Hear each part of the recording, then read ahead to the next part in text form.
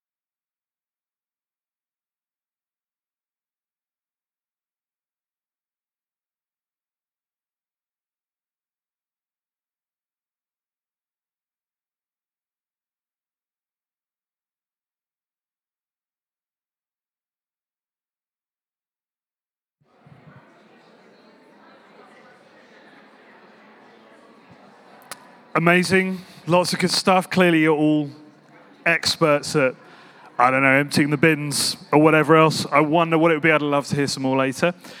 What about the real Olympics? Did you stay up watching the curling at the Winter Olympics? I found it a bit compulsive.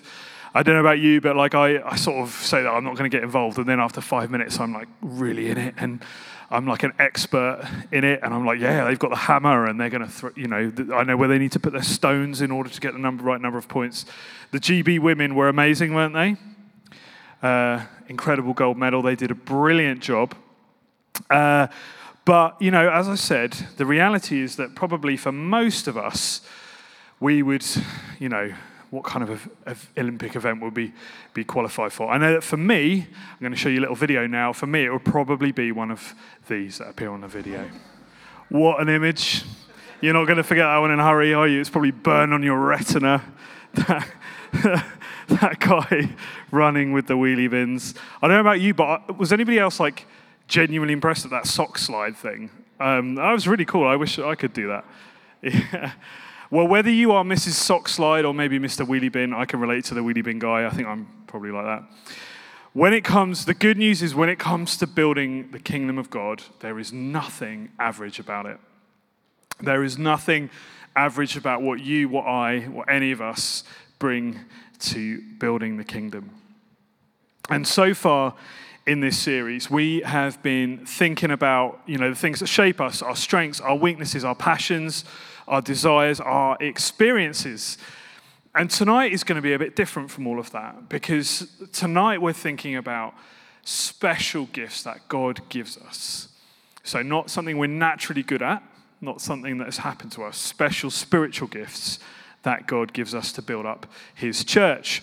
And to explore that idea, we're going to press in a little bit to the passage that Richard read earlier from the New Testament. But to do that, we're going to need just a little bit of backstory, so go with me. Just a tiny bit of backstory, right? So you probably know that we've got 4 Gospels in the Bible, Matthew, Mark, Luke, and John, and they all tell the story of Jesus. So Jesus lives, he dies, he rises again, and at the end of the Gospels, he's about to go into heaven, and he says to his disciples that he's not going to leave them on their own. When he goes to heaven, he's not going to leave them on their own. He's going to leave them with a helper. He's going to send the Holy Spirit. And then, so Jesus goes to heaven, disciples are waiting, and we get this amazing event in the book of Acts on the day of Pentecost. The Holy Spirit comes in power on the disciples. They start speaking in these foreign languages, and people kind of start understanding them, even though they're from different parts of the world. And you probably know it's when some people think they're drunk because they think they're kind of crazy.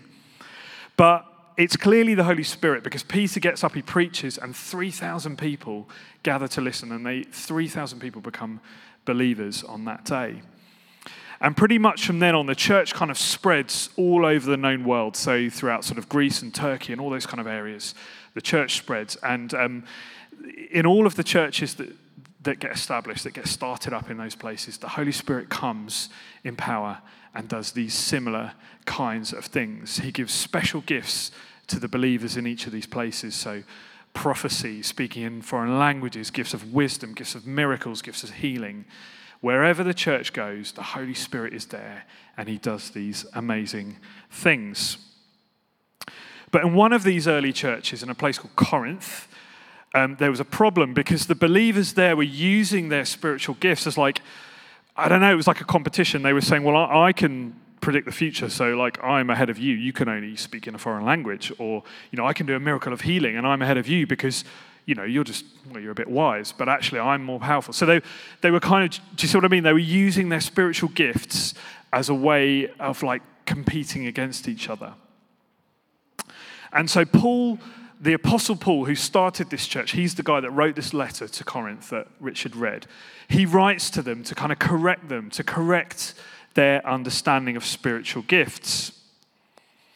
Now, I just want to say, I don't think we have that culture here of kind of toxic competitiveness in spiritual gifts, but there are still some really important things that we can learn from this scripture that Paul wrote to the church in Corinth. Okay, still some really important lessons that we can take out of it today. If we're really going to grasp tonight how we're made for good, then I want to suggest there are 3 really important things that we can understand from what Paul says about the spiritual gifts, okay? So the first thing is, everyone gets a gift. Paul says in verse 7, a spiritual gift is given to each of us. To each of us. He doesn't say to some of us or to a few of us. He says to each of us. When you put your faith in Jesus and you become a baptized believer, you get filled with the Holy Spirit. So we all get spiritual gifts. We can't opt out of this. If we're Christians, we get spiritual gifts. We don't earn them or qualify for them. There's no test. That's kind of the point. They're gifts, right? A gift is something that's freely given.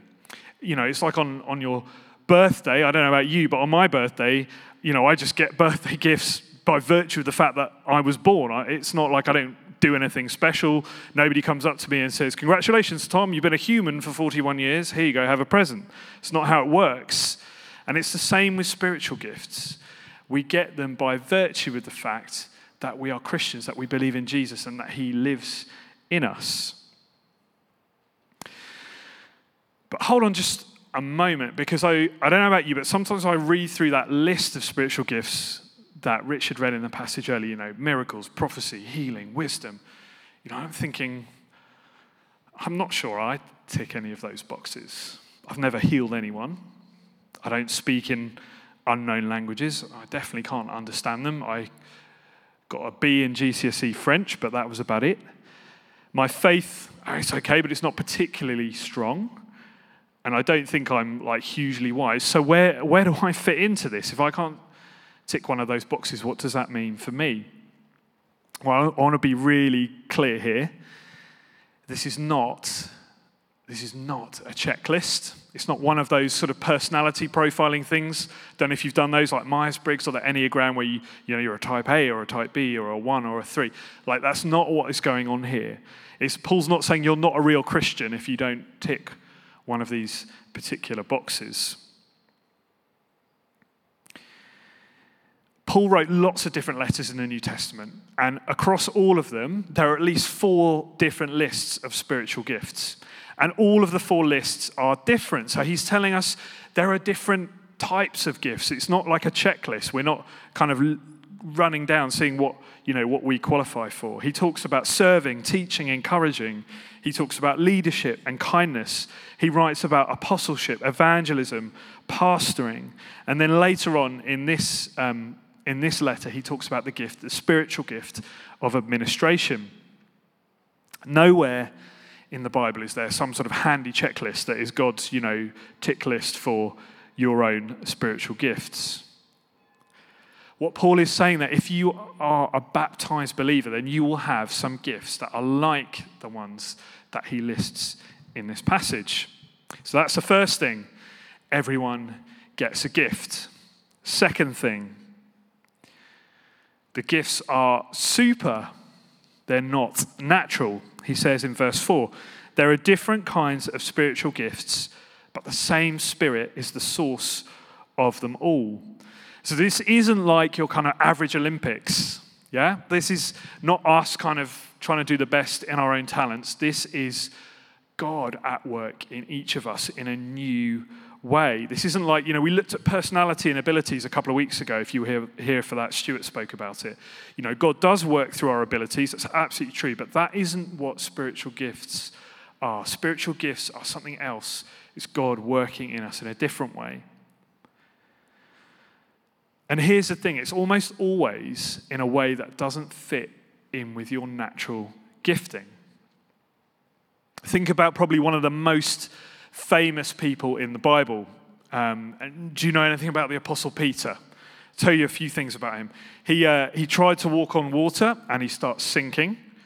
He tells Jesus at one point that he's wrong, that Jesus doesn't need to die and go to the cross. Peter attacks a man with a sword and he cuts off his ear. So it's building a bit of a picture here, isn't it, about this guy. He panics and he runs away, deserts Jesus, and he even denies that he knows Jesus. So he's impulsive. He speaks without thinking. I mean, to be honest, sometimes he's downright stupid in some of the decisions that he makes. So how on earth do we reconcile the fact that God chooses him to be he's the most unstable guy almost in the whole of Scripture, and God chooses him to be the stable base upon which the church is going to be built? By human logic, it's madness. It would be like, me going on Dancing on Ice and winning or something like that, or Strictly and getting to the grand final and winning.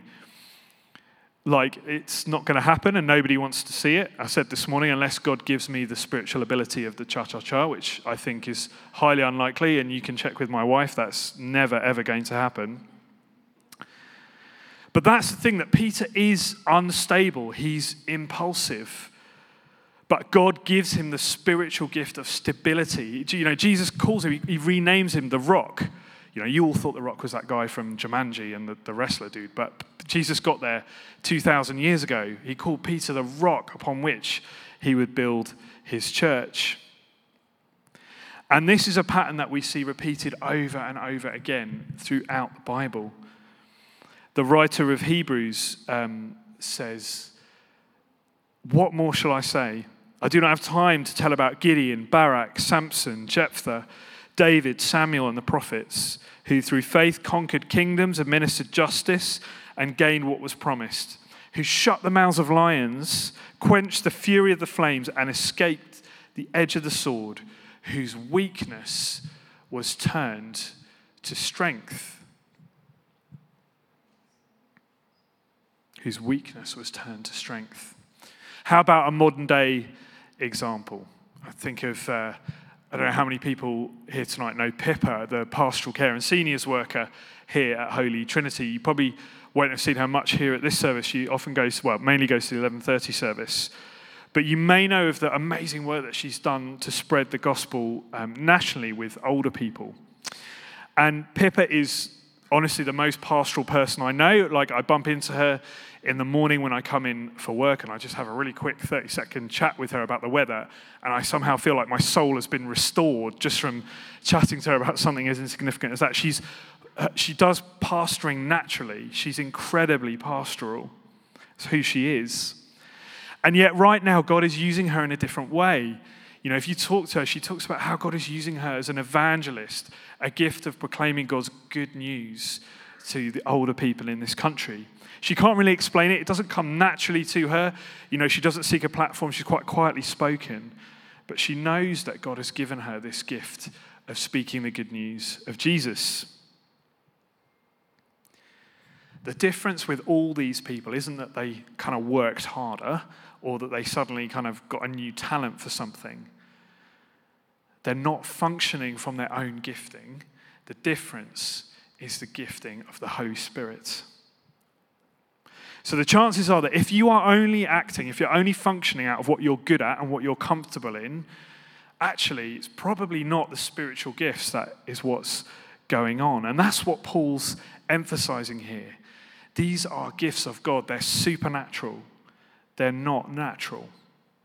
So, first point, everybody gets a gift. Second point, the gifts are super. They're not natural.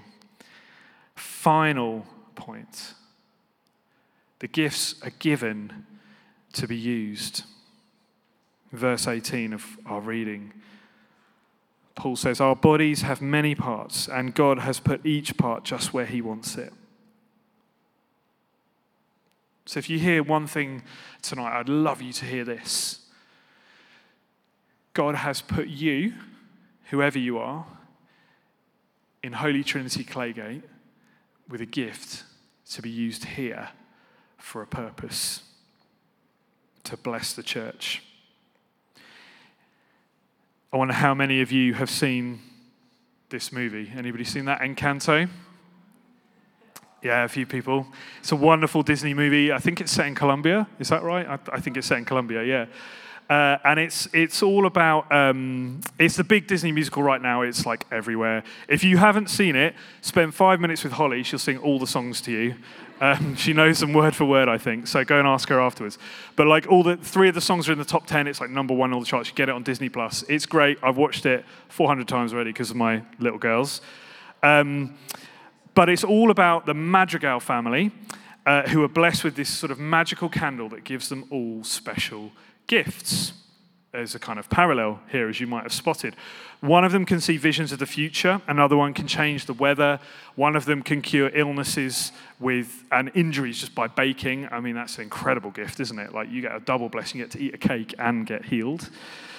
I'm down for that. But without kind of spoiling the movie for you, the family run into problems because they get insecure in their giftings and they start looking at the other gifting, the giftings of the other people and thinking, well, that person's gift is better than mine. Their need for control overwhelms them. Now, I have to credit Beth Sadler here for making this connection. She clearly has the spiritual gift of prophetically interpreting Disney films. I was not blessed with this gift. But there's a really wonderful parallel with what Paul is saying here in this passage. Each of the Madrigal family, they're so busy looking at the others in their family and thinking that their own gift isn't as good that they forget that they're supposed to be using their gift to make the whole family stronger. That's what Paul is getting at here. It's such a human reaction to compare ourselves against others, to look at other people's gifts. But every spiritual gift is vital for the church. That's what he's saying. It doesn't matter how spectacular, in quotes, or mundane it is, whether it's up the front or at the back, whether it's behind the scenes or whether it's, standing at the door, whatever it is, your spiritual gift is needed by the church. It's not good enough to say that we are not good enough. God has put you here in this community with a gift that he wants you to use for his purpose. The point of the spiritual gifts is not to kind of build us up and puff us up and, make us look better.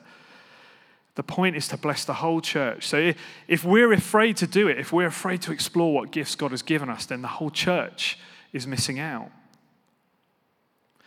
That's why later on in the New Testament, Paul writes another letter. He's writing to his friend Timothy, and he says this. He says, fan into flames the spiritual gift God gave you when I laid my hands on you.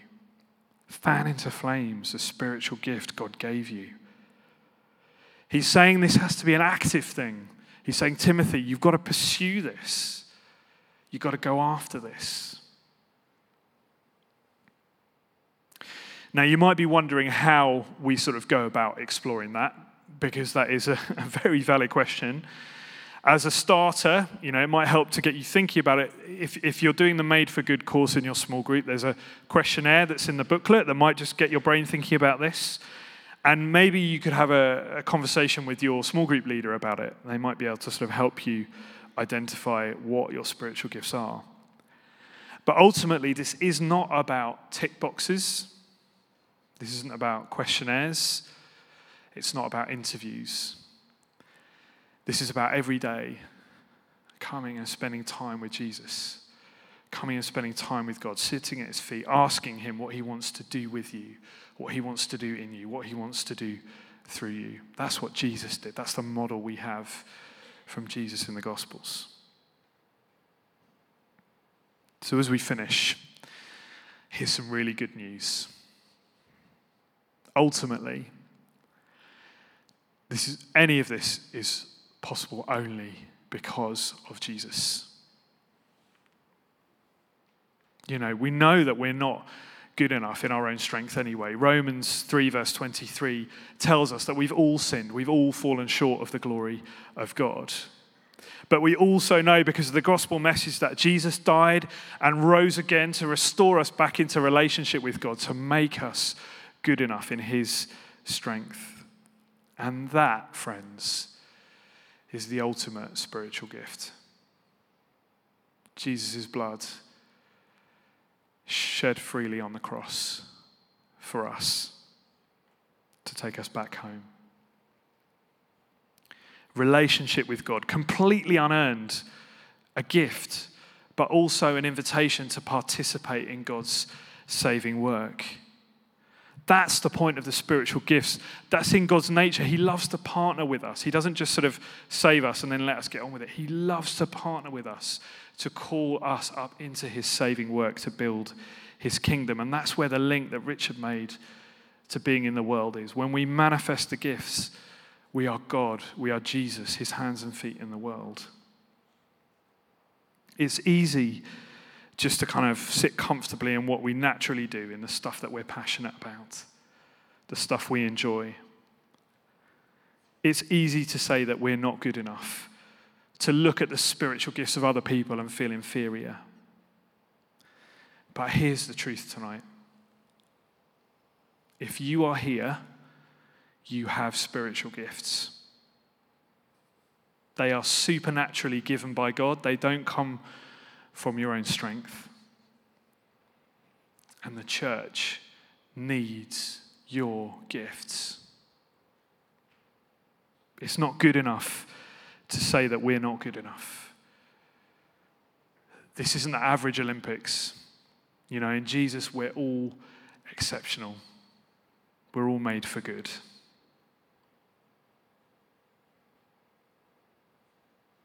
Tonight, will you set aside your fears, your insecurities, to pursue his gifts for you?